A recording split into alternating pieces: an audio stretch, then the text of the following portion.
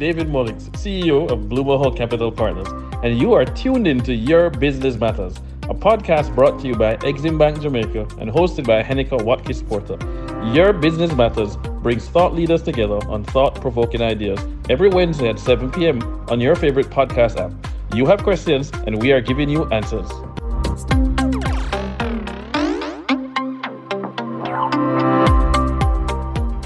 Waiting. Waiting on your receivables. Waiting to purchase raw material to fulfill your next order. Waiting to get paid for goods already sold. 60 days, 90 days, invoices way past due. But what if there was a solution to waiting? An insurance policy for trade credit, protection against non-payment by buyers. What if your bank fully understood that not being paid on time for goods would have consequences for your tomorrow? What if you could be insured for up to 85% of your domestic and foreign receivables, so that if you don't get paid on time, your biggest priority, your business, will not have to wait? Trade credit insurance. Insurance worth having. Credit without waiting. Exim Bank. By helping businesses, we save lives and livelihood.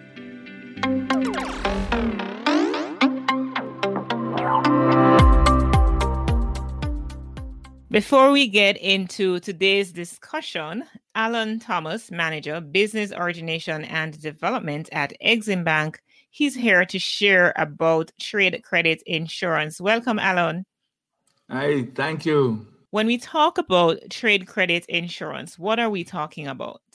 Trade credit insurance is a product provided by the Exim Bank that gives an exporter or local trader who sells on credit the ability to protect his receivables.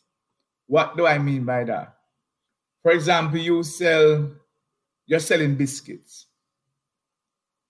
or sandals, and you sell it to a shop or another business place down the road. All right?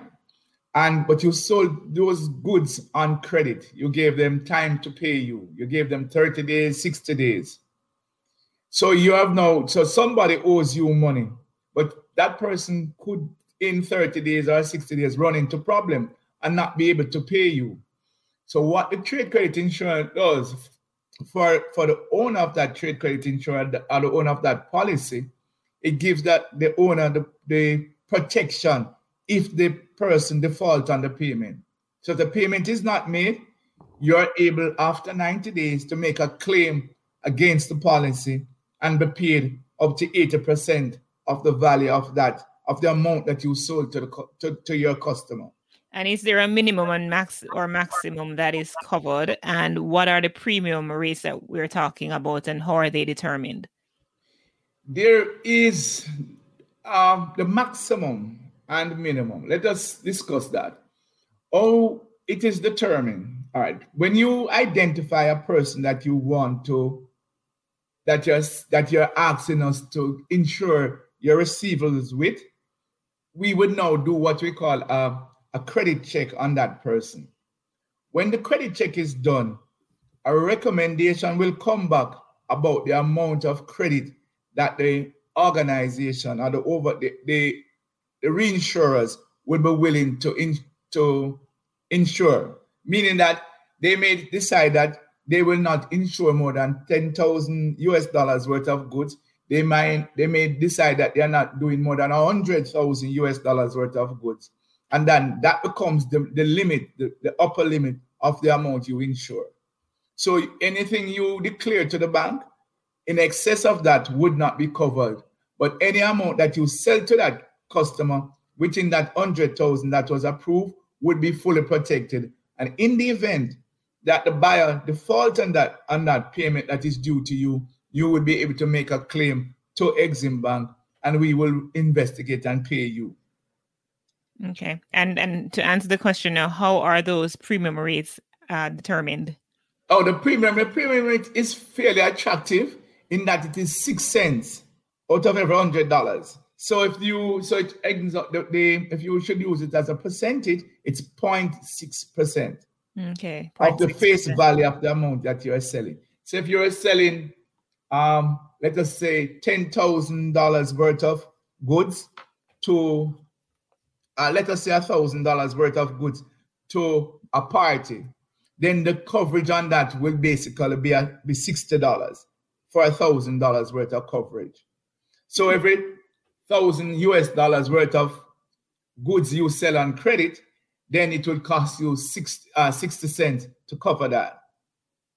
All right, $60. Sorry, $60. Right. Sounds attractive. So what kinds of businesses or types of goods or services are covered under this regime? All goods would be covered, and it can be bought for exporters and for the local market. But in most instances, it is the exporter who is usually buying, because in most cases they are less familiar with the persons that they are selling the goods to.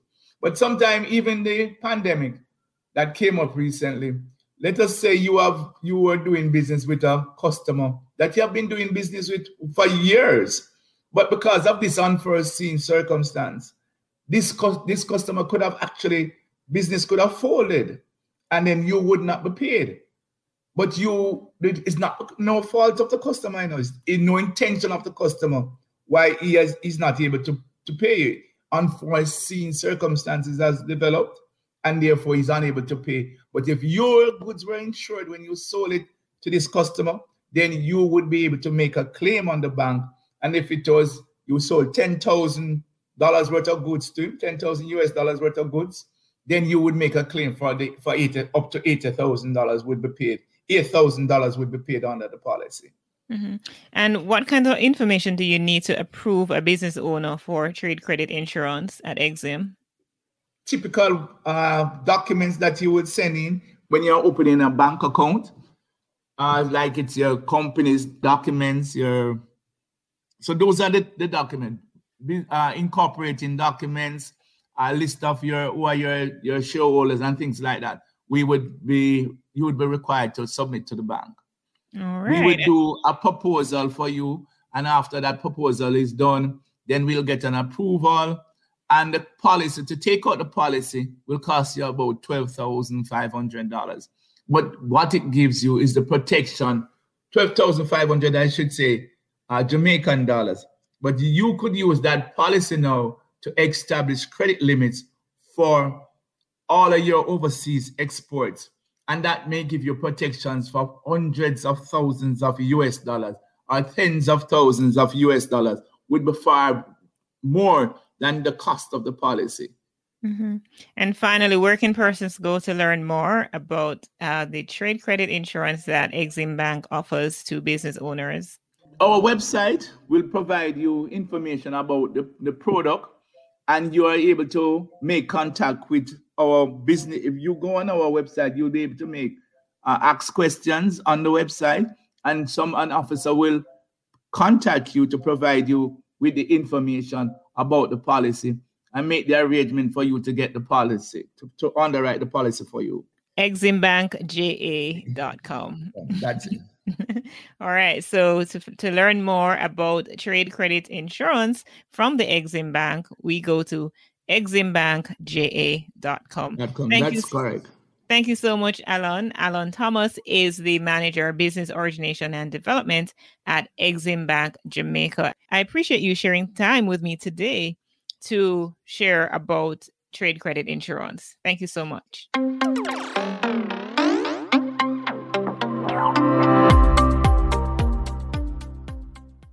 Welcome to Exim Bank's Your Business Matters. I am your host, Henika Watkis Porter.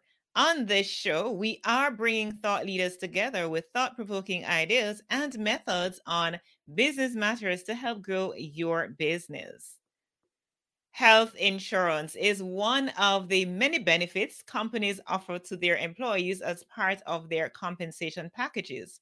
Healthcare is free and is a right to all Jamaicans regardless of financial status, stated Prime Minister of Jamaica, Andrew Holness.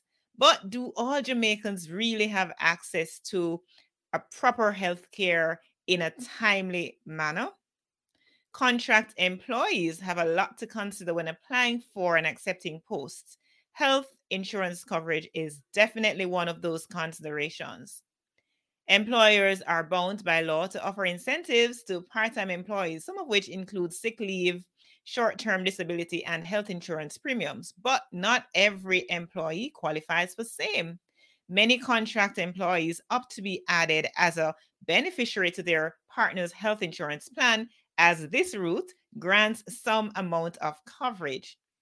Through premiums paid by the partners of contract employees, it is usually much less than the cost of it is usually much less than the cost the contractor would have to cover out of pocket.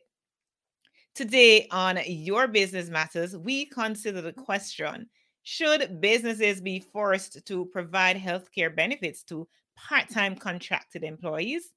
To present both sides of the argument are Odette, Human Resources Officer, Jamaica Energy Partners, and Jason Dare, Managing Director, Link to Lenders Limited.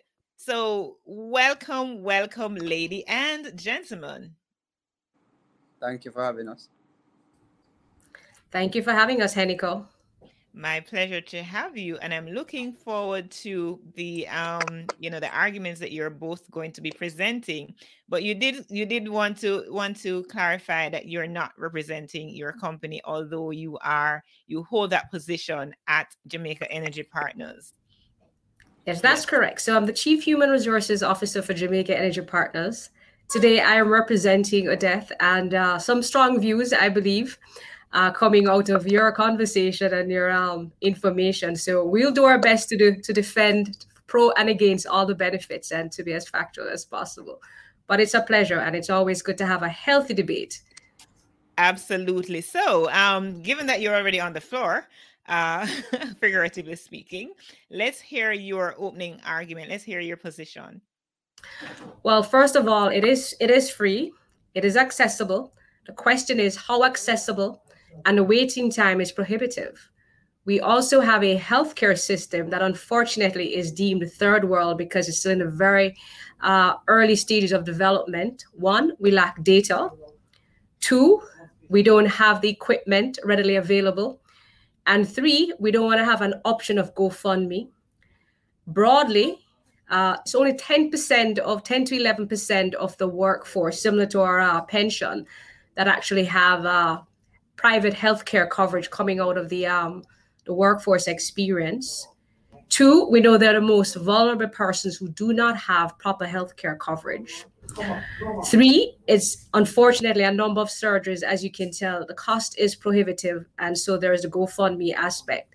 And there's a business aspect if an employee, if they're temporary, depending on your kind of environment that you have. It's a huge cost to the employee if one of these employees, contract workers, fall ill. So broadly, those are one, benefit to the employee, benefit to the company in terms of cost and risk management. And three, it takes some of the burden off our healthcare system that is, we know it has been weakened and further weakened by the global pandemic. Thank you. So thank you very much, Odette. So essentially, you're saying that employers should be mandated or forced, maybe those are strong words, but to provide some form of a healthcare benefit to their employees. That is correct. And I believe it should be in the spirit of sharing as well. And it should also be time bound in terms of based on what the insurance companies offer. It's typically 12 months coverage. So it has to be based on some sort of timing. All right. So let's hear Jason's opening argument. Thank you, Heniko. I don't know if I can match Odette with her, her ability to articulate her points just now, because I have everything in my mind. But I am of the view, personally, as a small business owner, using my own capital and my family's capital in a business, I don't think, or I'm not of the view that persons or employers should be forced to provide healthcare for part-time employees, for example. But I do believe, though, and I don't want to call myself sitting on the fence, but persons working for your company who are hired under, depending on the type of contract, whether it be contract for service or contract of service. Now, if it is in a case where I don't believe that business owners should be forced to provide health insurance, and I highlight the word forced, I do believe though that if the business can afford it, one, and two, if a person is hired in terms of under a contract of service, even if the person is part-time and even if the contract is a year long, or I'd say over 6 months, I do think the person should be entitled to get health insurance at that point in time. Because I think if, for example, I have staff members here who come in and work, let's say part-time hours per day, per week, in my opinion, they are still exposed to potential hazards on the job. So even in that case, I think that they should. But from the standpoint of being forced, no, I wouldn't agree with that completely. All right. And why don't you agree that they should be mandated, just as they are mandated to provide a salary, just as they are mandated to make sure that the environment that they're working in is safe? Why don't you believe that they should be mandated for something as basic as healthcare? Well, if you are, again, depending on the contract and how it is structured, as I am saying, is that if the person is contract of service and they are coming to your office, then yes. Now, from a standpoint, and as a consultant, I have my own consultancy, and I work for different financial institutions as a business process reengineering consultant with the policies and procedures. Now, I also sit on the side of being hired as a contract for service. And even though I may have to go into certain banks and be a part of their whole structure, I don't necessarily view that I should be getting any kind of healthcare benefit, because I would have negotiated and I don't want to say included it in my fees or in my remuneration then with the bank, in other words. So I think that person should keep that in mind for themselves if they are going to be hired as an independent contractor, then let's use the word, and ask for that in terms of their overall package, and then take care of it on their own. But I think too, for the context of this conversation, we're talking about contracts. We want to talk about those workers who actually go in office. They may not be on staff full time, as you know, in the sense of the term, but they come in, they leave the office, they are backing and forthing on the office. They are there, but they may not just be long term, staffed employees. Right. So we want to, in the context of this conversation, look at that, because by virtue of that very example that you gave, Jason, it would be unreasonable for anybody to think that, somebody who's just contracting their services, as you do, should be entitled to healthcare benefits, which that would be unreasonable. All right. Odeth, based on what Jason has said thus far, what can you counter? Well, first of all, unfortunately, unless we're mandated, we tend not to participate, right? We have seen benefits coming out of the education tax, different taxes that we've had that has helped to promote or brought us forward.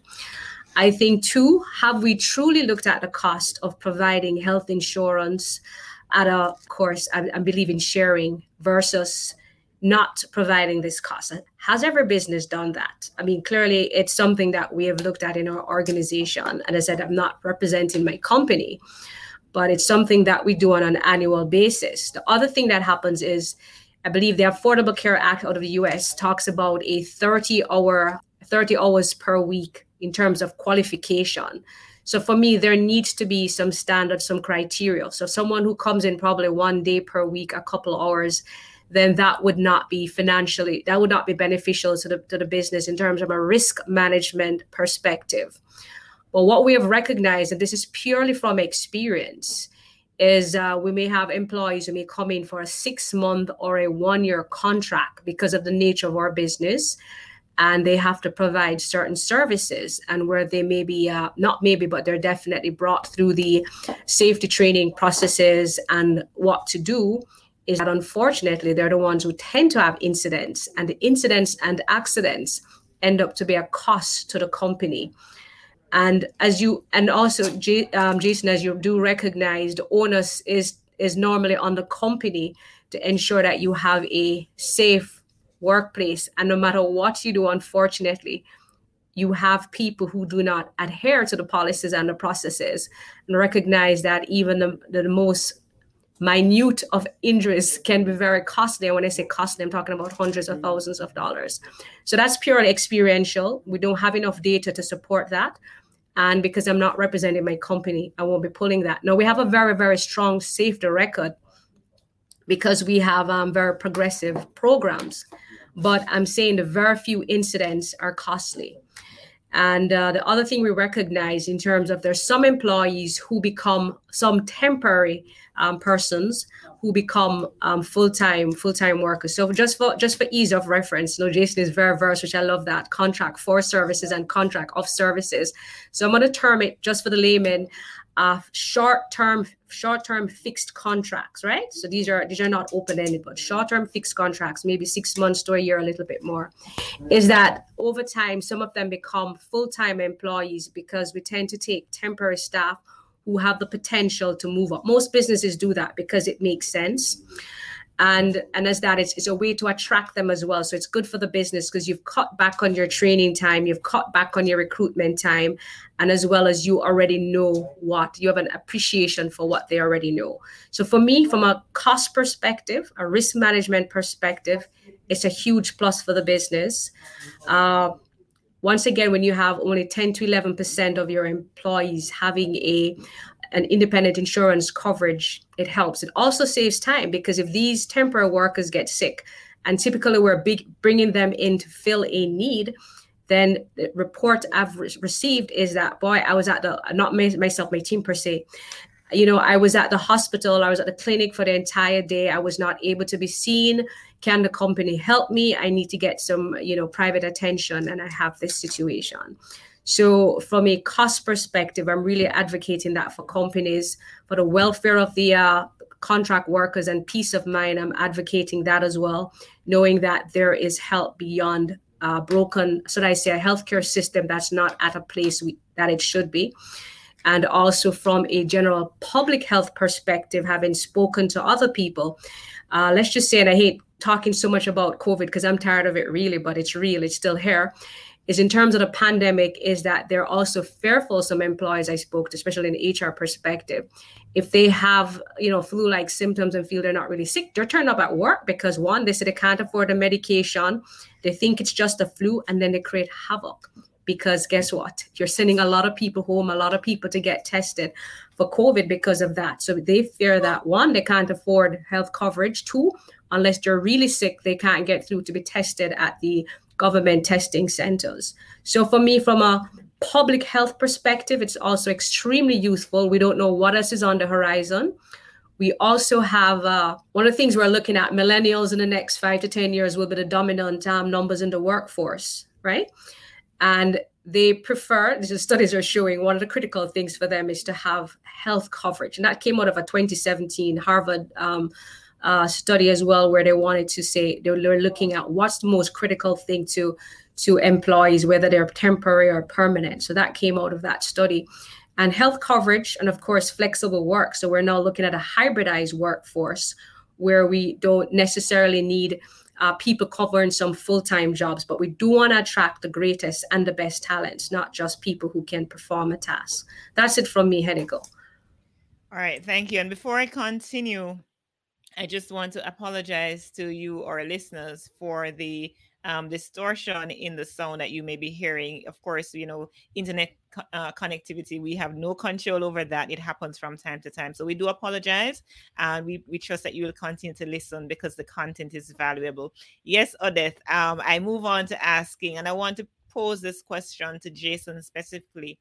If it is a policy of a company, right, not to offer contracted workers health coverage, should those employees be compensated more monetarily? So, well, again, you see, because there's a gray area in my mind, based on the discussion that we're having, and well, I want you ladies and the listeners to forgive me, because I am sitting on the side of being a small business owner, right?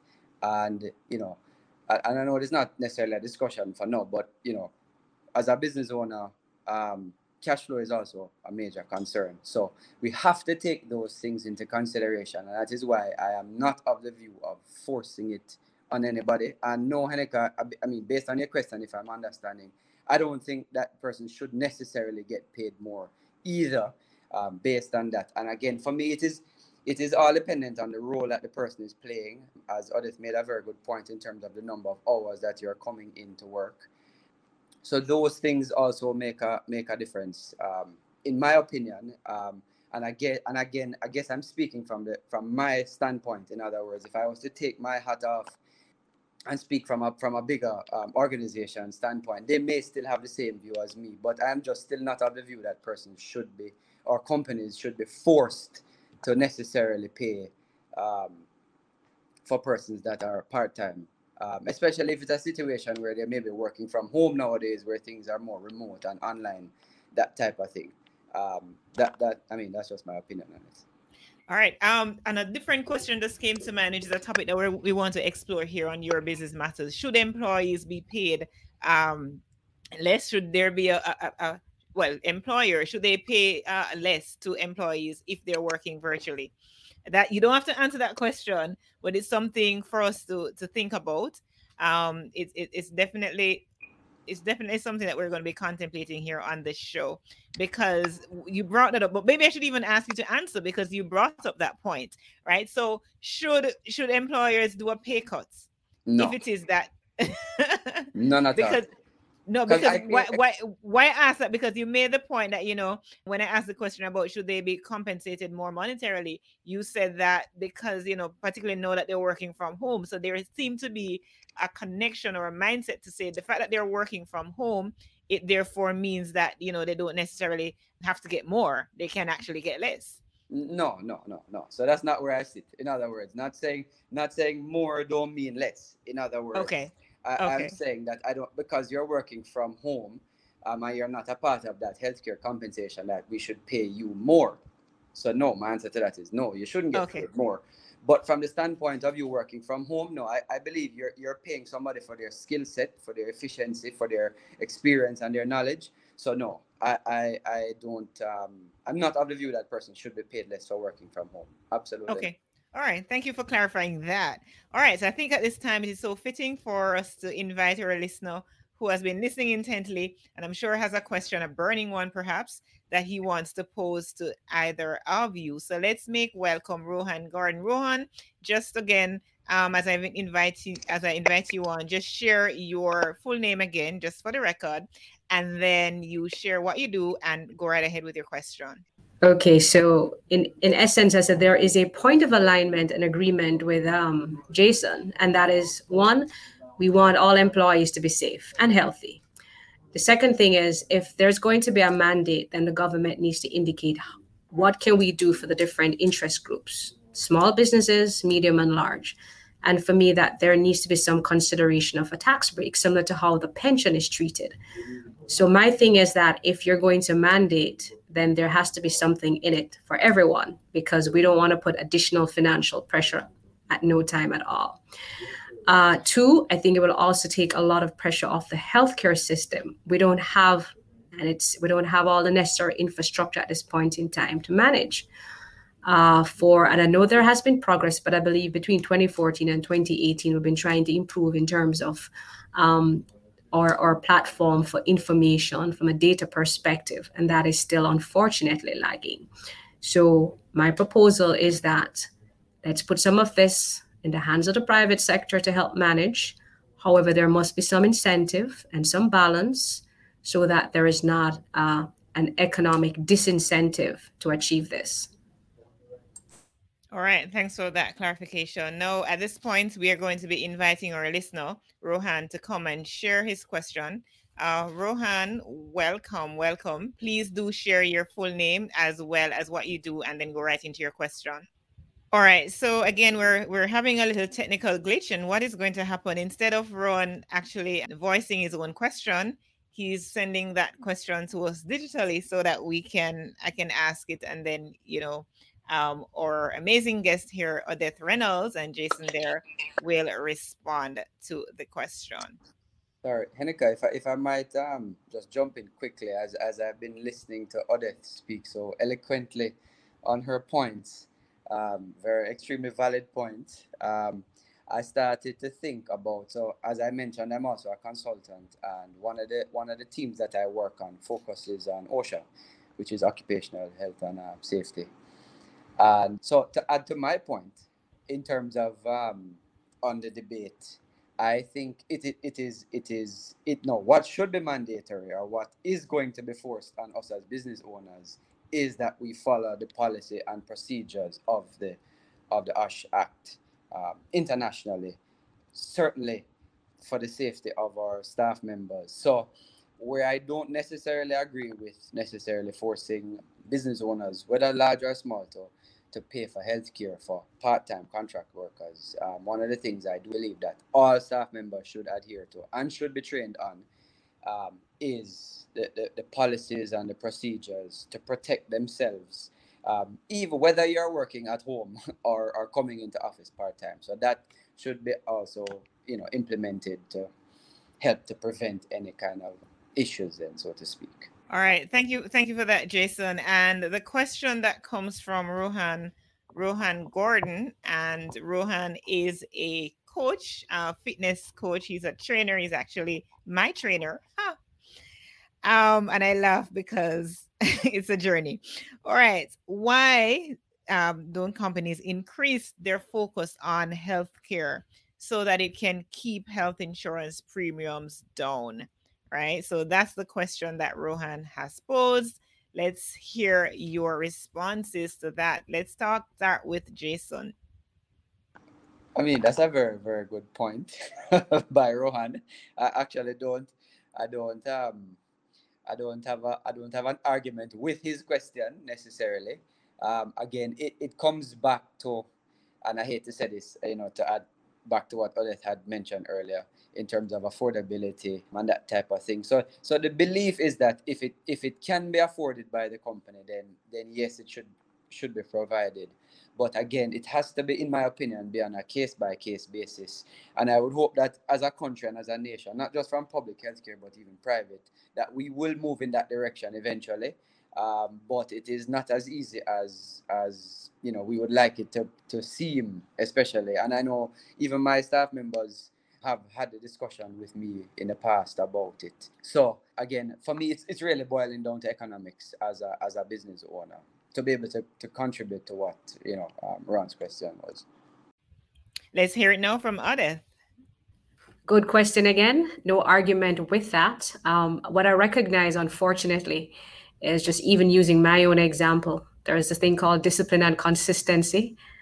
The older I get, the less discipline I get in terms of eating right and exercising. So I do want to say it's a partnership, and a few companies I've worked at, we've always advocated for healthy lifestyle and of course provided gyms membership. And the uptake may be high for the first 2 weeks. After that, unfortunately, my own experience, it wanes.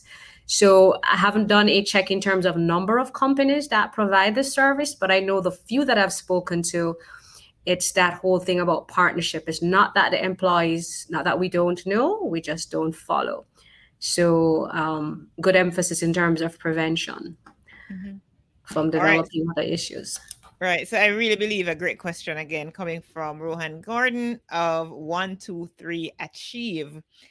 Really great question. And thank you for your responses. Now we are about to wrap. And so what I'd love to hear from both of you, Odette Reynolds and Jason Dare, if you would just go ahead and share with our community of business listeners, entrepreneurs, some, takeaway that they can think about and contemplate even as they're putting together, their team, whether it's contract workers or their full-time staff members. Jason says ladies first. And I was here saying, when the criteria is relevant, Jason, I started, you can, okay, well, I'll allow you to end. But first of all, I'd like to say that, one, it is something, it's very important to the workforce. And we've seen that over time in terms of it's the most vulnerable who suffer. In terms of health care and health coverage, we just don't have from a Jamaican context the infrastructure in place to really support persons who are more vulnerable, the waiting time, the availability of equipment, the type of care. We've heard doctors and nurses, the healthcare professionals being really hard pressed. I know the Prime Minister himself some years ago addressed that. I know it's also a recurring issue, and I don't want to keep harping on the pandemic because we already know, but we know it has also caused delays in terms of selective surgeries, other things. The other thing to also note is that for companies, it is a huge benefit knowing that your employees, even if they're fixed term, short term contractors, at least 60 months, have somewhere else to go. You can save time. You save productivity is critical for us. It's a partnership. It has to be with criteria. The government has to put something in place to ensure that there's not especially small businesses, from an affordability perspective, are not burdened. So I also would advocate some sort of a tax incentive, similar to how we have done the pension. I think that should be something that can be looked at. I think also additionally for criteria, we can look at the Affordable Care Act for certain states, not all over the US, as you know, but if you work for a minimum of 30 hours, then there is some level of coverage. I do believe in shared responsibility because it is not just about the company, but it's about us as individuals.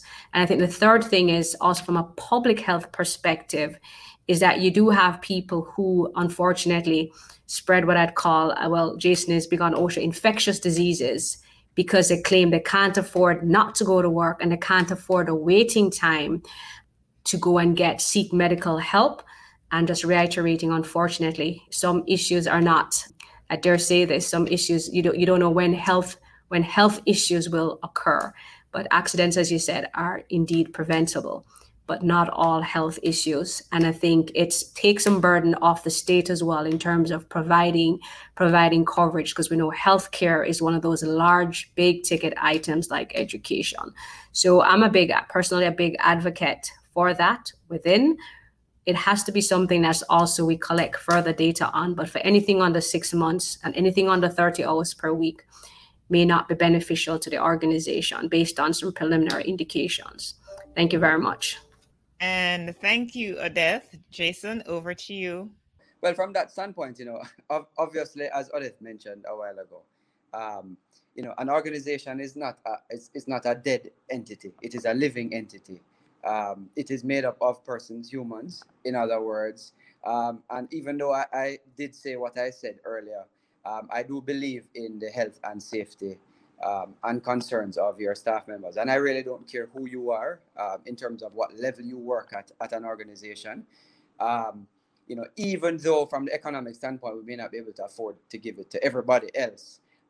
In terms of, I have being a Jamaican Canadian, I also have the belief of not just equality, but the way in which first world countries treat their staff members differently to how I see developing countries like ours, where everything is in a box. For example, like today in my office, everybody's working from home because I'm a softie in my own way as a business owner. So I do believe that even though you may not be able to afford certain things or to give everybody healthcare at this point in time, I do believe that as an employer, there are other things that you can do that can be of great benefit to staff members, for example. And you talk about well-being. I'm very much into health and fitness and wellness. And it's funny you had Ron on the call because that's something that I encourage my team to do in terms of, spending more time with their family and that type of stuff. And hence why we allow them to work from home some days out of the week, for example, allow flexibility and that type of stuff. And because of the beauty of technology, I think that we should, in Jamaica especially, embrace technology more, because some of the times, I can be away, my staff members can be away. Actually, my operations manager, who I've known for most of my life, she's actually between England and Jamaica, and while she's in England, she's working at the same time. So, in other words, those are some of the other things that I think we can bring to the table to ensure that we are really taking care of our people. And I find that it is something that we miss in Jamaica a lot. That kind of way. It is always all about the bottom line. So I don't want people to think that, based on my discussion earlier, that it is solely about that. In other words, I believe in treating your staff well in many other areas of their life, then, so to speak. So if that's the one tip I'd go away with is having the right team and treating the team well, that in terms of the flexibility. Because I find that nowadays, more than the money, time and that type of thing is of more value to this generation, especially the younger generation. Thank you. All right. Thank you so much. Thank you both. Well said. Now, what I'd love to hear, well, again, apologize to our listeners for, the areas that have been patchy. So sorry about that. We have no control over the internet connectivity issues that we've been having. So thank you for your patience in sticking around. So we've had, of course, Odette Reynolds, Chief Human Resources Officer at Jamaica Energy Partners, and Jason Dare, Managing Director, Link to Lenders Limited. Now, I'd love to hear just a little bit of what your company does quickly and how our listeners may touch base with you. Sure. But no, this is the part I'm excited about. So you should have made me do this first. This is when I'll keep talking. So generally speaking, just to introduce the business to you guys. So Link to Lenders is actually a fairly new startup financial technology company.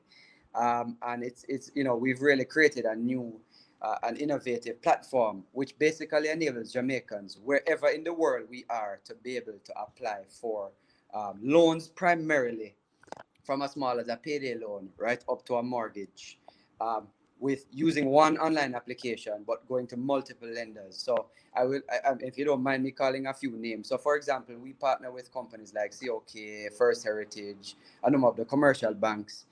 So what it enables persons to do is to be able to do one online application and then have multiple lenders see the application at one time to be able to bid on your application, which basically in turn really is of greatest benefit to us as consumers, that kind of way. So that is at the core of what we do.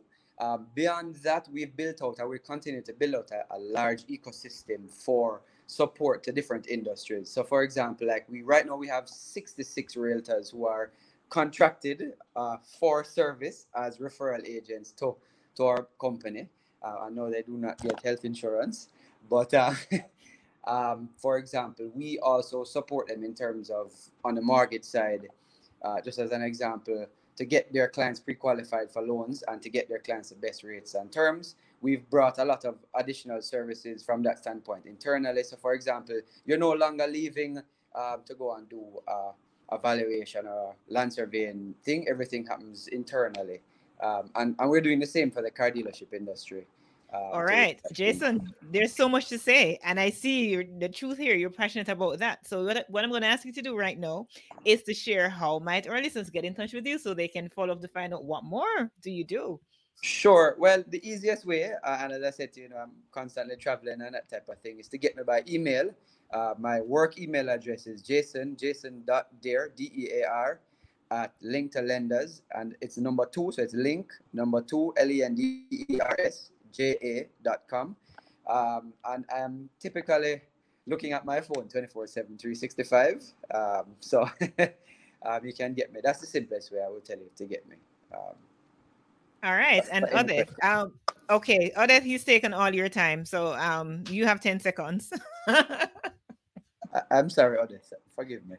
I'm not representing my company today, but I think I work for a great company. It's called Jamaica Energy Partners, owners of 3 independent power companies.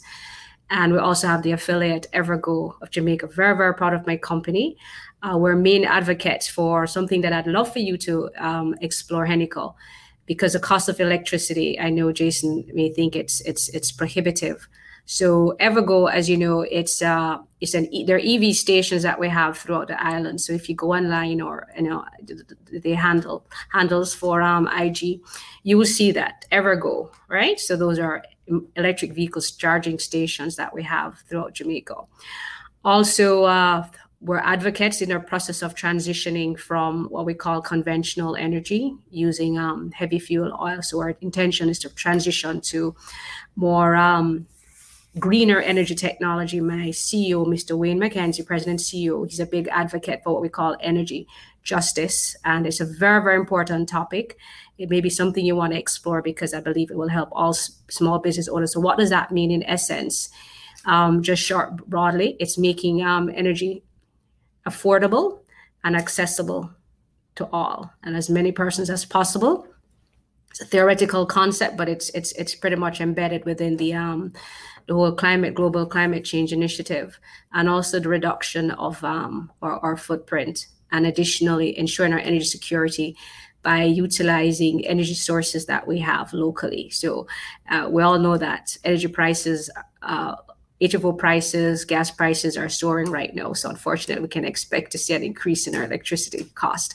So broadly, how can I be reached? Since I'm not representing my company, it's odeth.reynolds@gmail.com. Nevertheless, my company email is oreynolds@jamenergy.com. So wonderful company. Jason, I learned so much from you this morning. I'm going to have to go back and do some more research, but I'm still advocating for that. It does need to be, the government does need to push that model. And I'm careful the word push these days because of the whole hesitancy with different aspects. But it needs to something that mandated that we can help, because you're right. Wellness is a package. So that's one thing we can agree on. We do want to have a healthy workforce and a well workforce. So from that perspective, even when we disagree on how we go about that, we can certainly agree on the prospect that is a holistic approach. And happy to hear who I think I'm motivated to get back and get moving again.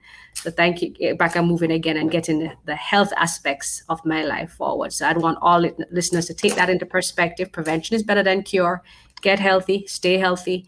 And also, because we don't plan on getting sick, I don't think anyone does, also get health coverage where you can and when. Thank you. All right. Thank you both. And I just want to say quickly before I close out, I want to say thank you to Rohan Gordon of 123 Achieve, and you can find him on Instagram. Connect with him to get your workout, get your body in shape, because health is wealth. All right. It's so fitting that we've had him on as we discuss healthcare this for this episode of Your Business Matters. Thank you for tuning in to this episode of Your Business Matters. Of course, it's a production of Exim Bank Jamaica in partnership with me, Henika Watkins Porter of the Entrepreneurial You podcast. You can find me at henikawatkinsporter.com or on social media at Henika Watkins Porter. And we really trust that this episode provided some guidance on how you treat with healthcare for those who are on your team. Remember, join us next week for another insightful episode as we help you to move closer towards your business goals. To stay in touch or to learn more about Exim Bank, visit eximbankja.com. In the meantime, please subscribe to our podcast via your favorite podcast app. Your business matters, bringing the matters to the table because your business matters. As you continue to mind your own business, I leave you with a quote from Dr. Martin Luther King Jr. As you continue to mind your own business, I leave you with a quote from Dr. Martin Luther King Jr. Of all the forms of inequality, injustice in health is the most shocking and inhumane. Do take care.